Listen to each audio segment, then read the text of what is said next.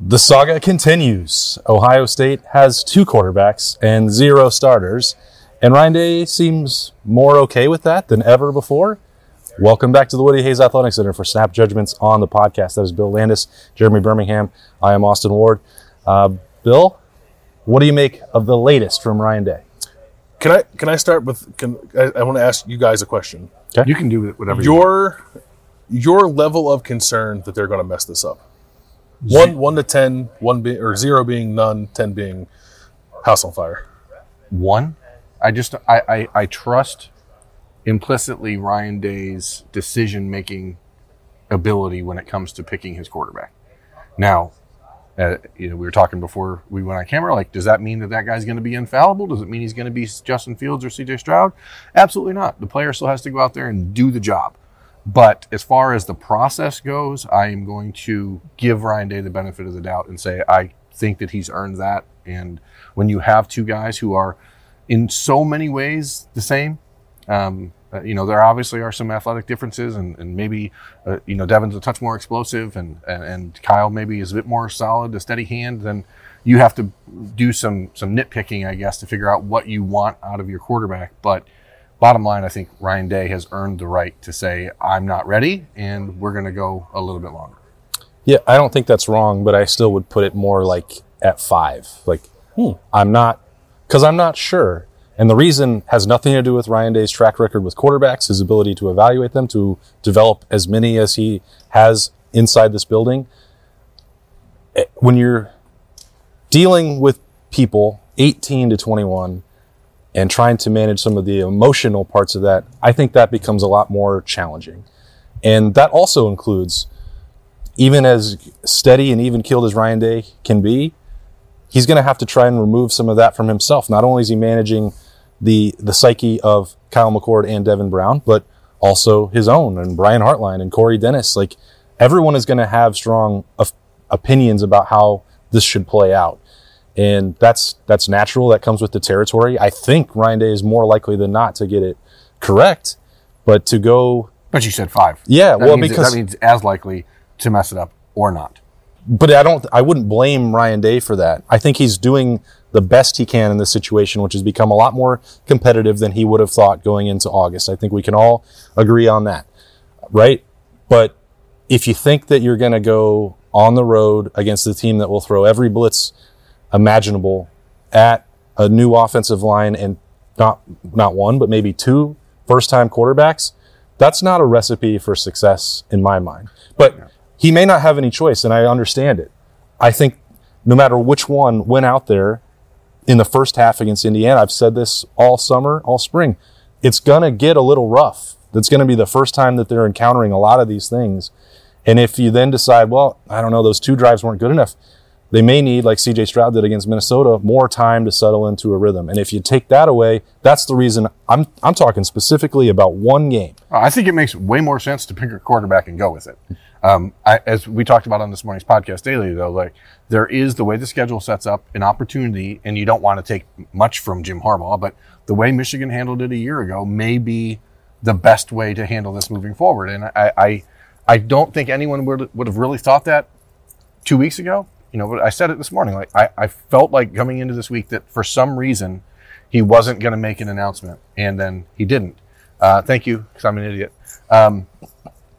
But, you brought up a name that's interesting here and that we haven't talked about at all in this process, and that's Brian Hartline. He's a first-year offensive coordinator, and I do wonder if this hampers him a little bit more than maybe we've talked about, or if it's an indicator that ultimately Ryan Day is still the offensive coordinator here, and or maybe this gives him more reason to be the offensive coordinator than he had wanted 3 months ago. All right, put a number on it, Bill. Yeah, I'm like near 0. I'm not. And I'll be happy to be wrong about that if that ends up being the case. I think Ryan Day has a good feel for this. I am confident in, I guess, 2 things. 1, that they're not going to screw it up, and that they will know who the starter is by the time they have to go to South Bend. And I've come around on the idea that they both need to play. I believe that it has been neck and neck.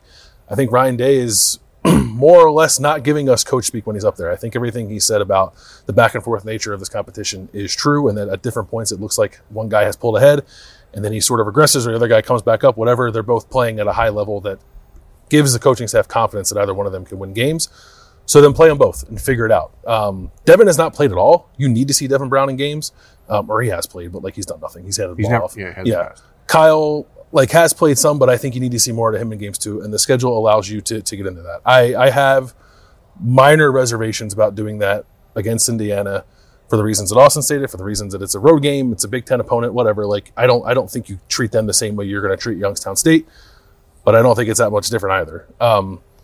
So play them both. I think they're both going to play against Indiana. Yeah, I don't know. He might name a starter next week, tell us who's going to start first, but I think they're both going to play. I don't think that this Indiana matchup is on par with the 2021 trip to Minnesota even, where Minnesota was returning 87 sixth-year seniors, and you knew they had an NFL running back and an NFL offensive line, and they could do things to control the game a little bit more than I think Indiana is going to be able to do. So you're going to rely on Jim Knowles' defense against Indiana to make sure that the Buckeyes are on track, because the quarterbacks, to your point, likely won't be, because they will be a little bit disheveled from, you play 3 series and then you're out. You play 3 series. That's going to be an interesting – Ryan Day's not going to do that. If he comes out and starts Kyle McCord in that game, and Kyle comes out and goes 10 for 10 and three touchdowns in the first 3 series, I don't know that you have to play Devin Brown at that point. No, I think you do. If you start Devin Brown and he does the same thing, then, I think these are discussions that are evolving. We expect so often that coaches – give us BS. And I agree with you. I don't think he's telling us stories to keep people engaged. I think he would prefer to have a quarterback picked right now. And there's no value for him or for the program to lie about that. So if he says it's neck and neck, then I don't think we have any choice but to believe him that it's neck and neck. Yeah, you guys asked me about that a couple of weeks ago, and I said that I didn't think that he was being entirely truthful about that. It didn't match up with what, again, from the small sample size of 2 practices, I didn't think that was real, but it certainly has turned out that way. And I don't think he would say things like, well, one week somebody looked like they were really pulling away and I felt like I was going to name them the starter, and then another week later I felt the opposite and it was the other guy. There's no benefit for him to continue to do that. He's not out there just pulling rugs from under people for fun. Yeah. Because if he says it publicly to us, they would hear that, both Kyle McCord and Devin Brown. So you have to be honest about that. And I think that he is doing that at this point. You have to take that at face value. And I am doing that, where 2 weeks ago I was wrong to not. Yeah. I'm curious, Austin, because I think you have been at times maybe a little more certain about the direction you thought this was going than Berman and I really have at any point, which I appreciate. How has that changed at all? As right now, we're less than 2 weeks away from a game, and we don't know who the starter is yet. We're talking about playing 2 guys. How has your thought process evolved on who you ultimately think might be the quarterback? I think that Devin Brown has done more in this camp. Let me say it this way. As they've gone back and forth, there was a period in August where both quarterbacks were struggling, and I think that Ryan Day was throwing his hands up how can I motivate and get one to pull ahead of the other? And then both graded out a champion on Saturday. They've elevated their play. See, that's, for your point on concern 0 to 10, that's probably a good mark in favor for both of you. Yep. It has pushed both of them to get better. They have performed at a higher level, and I think that certainly Devin Brown deserves credit for that. There's the part where Ryan Day was asked about the notion that in a tie, that you should play the younger guy. And I think Ryan Day wanted to more strongly push back against that than he did. They each have 2 years left of eligibility. At least unless Kyle McCord was a starter and went out and was a Hall of Famer this year, then the odds are he's got 2 years playing in the system, and the same would be true for Devin Brown. Yeah, but let's set that part aside.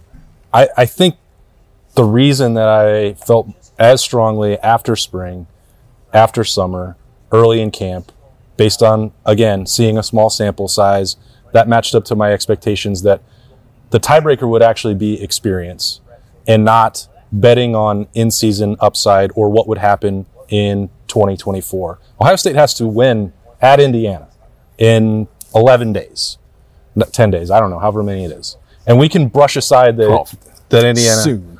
Yeah, whatever day we are recording. It is a Monday. Whatever we can say about Ohio State's roster, dominance over the Hoosiers, everything else, experience would matter more in trying to get that game, in my opinion, versus any long-term upside. So I don't know, Bill. I mean, I feel like that's probably still what's going to be the case when he picks somebody to take the first snap in Bloomington, is that you feel more comfortable with someone who's been in the system longer. Does that mean that it's, if they play both, that it stays Kyle McCord ahead? I literally have no idea. They have to play the game. I think the interesting thing is that he mentioned so much. He was asked this question from 40 different directions on Monday. And some of it, he's talking about you likely lean towards the guy that has experience. You also want the guy that's got the juice. So, like, that seems to be... Who's got the juice? That seems to be directly contradicting each, because he earlier said Devin Brown has the juice about it. Kyle McCord is a steady hand. Like, that is what they are. I think in some ways, you don't get a true sense of Devin Brown's ability in camp because you're not hitting your quarterback. He's not doing a lot of the things in the playmaking realm that maybe you do instinctually on the field against somebody that's trying to knock your head off. So I think there's a case to be made that Devin Brown needs to be on the field in live action to see if his upside is worth the risks, because he is a risk taker.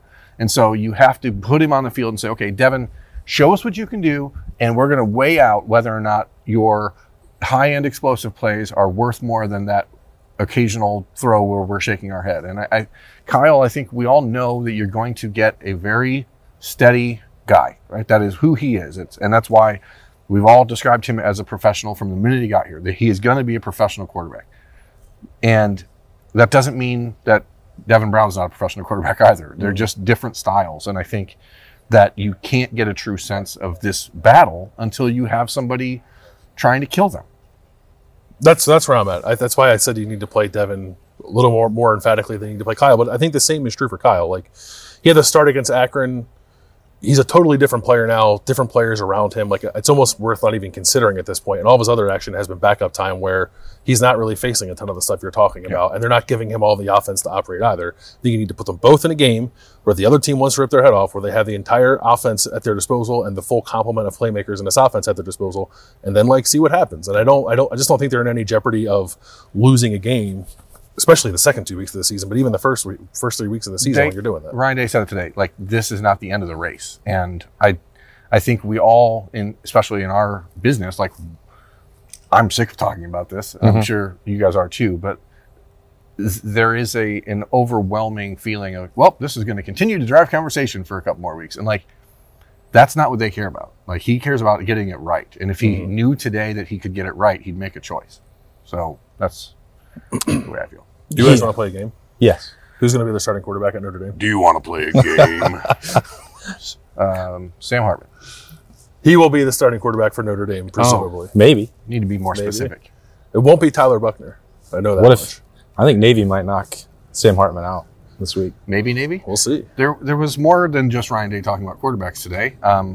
Let's save the defense for the daily tomorrow. This is the topic of the day. Oh, but I want to talk about Carnell Tate. Okay. Like, It's pronounced Colonel. It's the highest rank.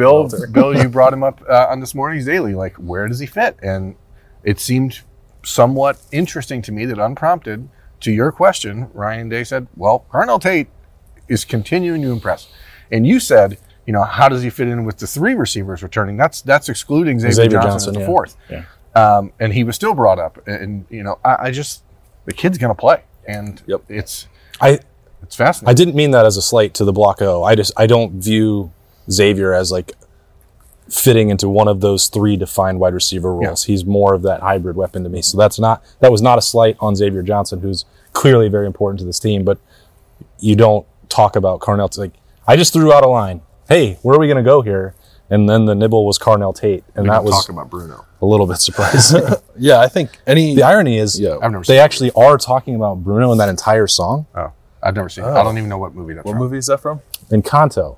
We were in the car on Saturday, and Liberty said, "Isn't it weird that the song says they're not supposed to talk about Bruno, but the whole song is about Bruno?" Weird. Wonder if that was by design. Insightful. Yeah. For a 5-year-old. She's getting there. She's 6 now, bro. That's right. My B. Wow. Anyway, Carnell Tate. Yeah, I think the most noteworthy thing that happens in press conference settings is when coaches bring up names unprompted. And that's what happened with Carnell Tate. Like, how's it happen? I don't know. I think there's probably room to get him into the mix, certainly in a more significant way than the guys were last year as true freshmen. Partly because I think you want to protect Marv as much as you can. You want to make sure you have him at the end of the season. I think there's room to rotate. I think there's room to play him alongside those guys if they ever wanted to play 4 wide receivers at the same time. All 4 of the freshman wide receivers have lost their black stripe as of today when Brandon Ennis lost his. Oh, Bryson! I couldn't remember if Bryson Rogers lost his a few days ago. That's pretty telling about that class and what they're doing. And again, I hate to sound like a broken record, but when you're living in this new NIL era and you've got 4 receivers and they're from 4 different parts of the country, you got to find a way to get them involved, because you don't get to just keep guys locked up in the locker room without playing and then hope they're still going to be here 3 years from now when they have multi-million-dollar NIL opportunities elsewhere. I guess that's true. But welcome to the new world. I mean, Marvin didn't play at all until the Rose Bowl. But Marvin wasn't supposed to be good, remember? I remember a spring where everyone was like, Marvin Harrison just caught every touchdown in practice. But as a recruit, he was sort of like overlooked. I know that sounds stupid considering he was like the number 14 receiver in the country, and you should not overlook someone. But when what happened there, by the way? I don't get to do rankings, but it was clear. It was all Kyle McCord. When you look at a kid like that and you say, okay, he's 6'4" and 180 pounds, and his father's a Hall of Fame wide receiver, and he's a 4-star wide receiver, you could probably just give him a little benefit of the doubt and say, you know what, he's probably actually better than this. But yeah, I mean, no one expected that out of him, and he was obviously behind Jackson and Chris Olave and Garrett Wilson. Like that's hard to push into. For guys, but that's the same thing here. I don't think it is, because you have Emeka and Marv, but Julian is still, despite a lot of expectation and a lot of talent, like he's unproven, and he has not certainly been himself healthy enough to say, this is my spot. I think that there is an opportunity for Carnell Tate to say, no, that's mine. Okay. And it's our spot. Yeah, I mean, I think that's there's no I in team. That's right. And there's no Julian in I. The real lesson of Encanto is that everyone has a role to play, and you're much better working together rather than alienating one. That's a lovely sentiment. Spoiler alert, if you haven't seen Encanto. Berm. Yeah, I have not seen it. But that's the message of every Disney movie. No, it's not about demons. Yeah. Hey, Bill, the offensive line seems settled. It sure does. Josh Simmons, call him Josh, by the way. Left tackle, Donovan Jackson, obviously. Carson Hinsman, the way it was expressed to us has like emerged as a starter coming out of camp. Why not just say it? But the like we know he's just saying the starter. I know, yeah. He's going to start against Indiana. But like Vic Cutler was also mentioned, Matthew Jones and Josh Fryer with an addendum of Luke Montgomery, which I found interesting. That the addendum was not at the other tackle spot; it was at the right tackle spot, and maybe that means nothing. Maybe Ryan Day just wanted to make sure he said Luke Montgomery's name because he envisions him being important this year. But I think. Is he the Buffalo? What's that position? The Bison. Buffalo. Bison. I think we knew American Bison last week who the 5 stars are going to be, and that was more or less solidified on Monday. That's the offensive version of snap judgments. We are going to get into the defense after Jim Knowles' conversation with the media on Monday in the Woody on the podcast daily for Tuesday morning, which we will record on Tuesday morning. I can assure you of that. Thanks for joining us for this episode. Stay with us for a lot more coverage of Ohio State as we get inside 2 weeks to Ohio State at Indiana. That's Bill and Berm. I'm Austin. We'll talk to you later.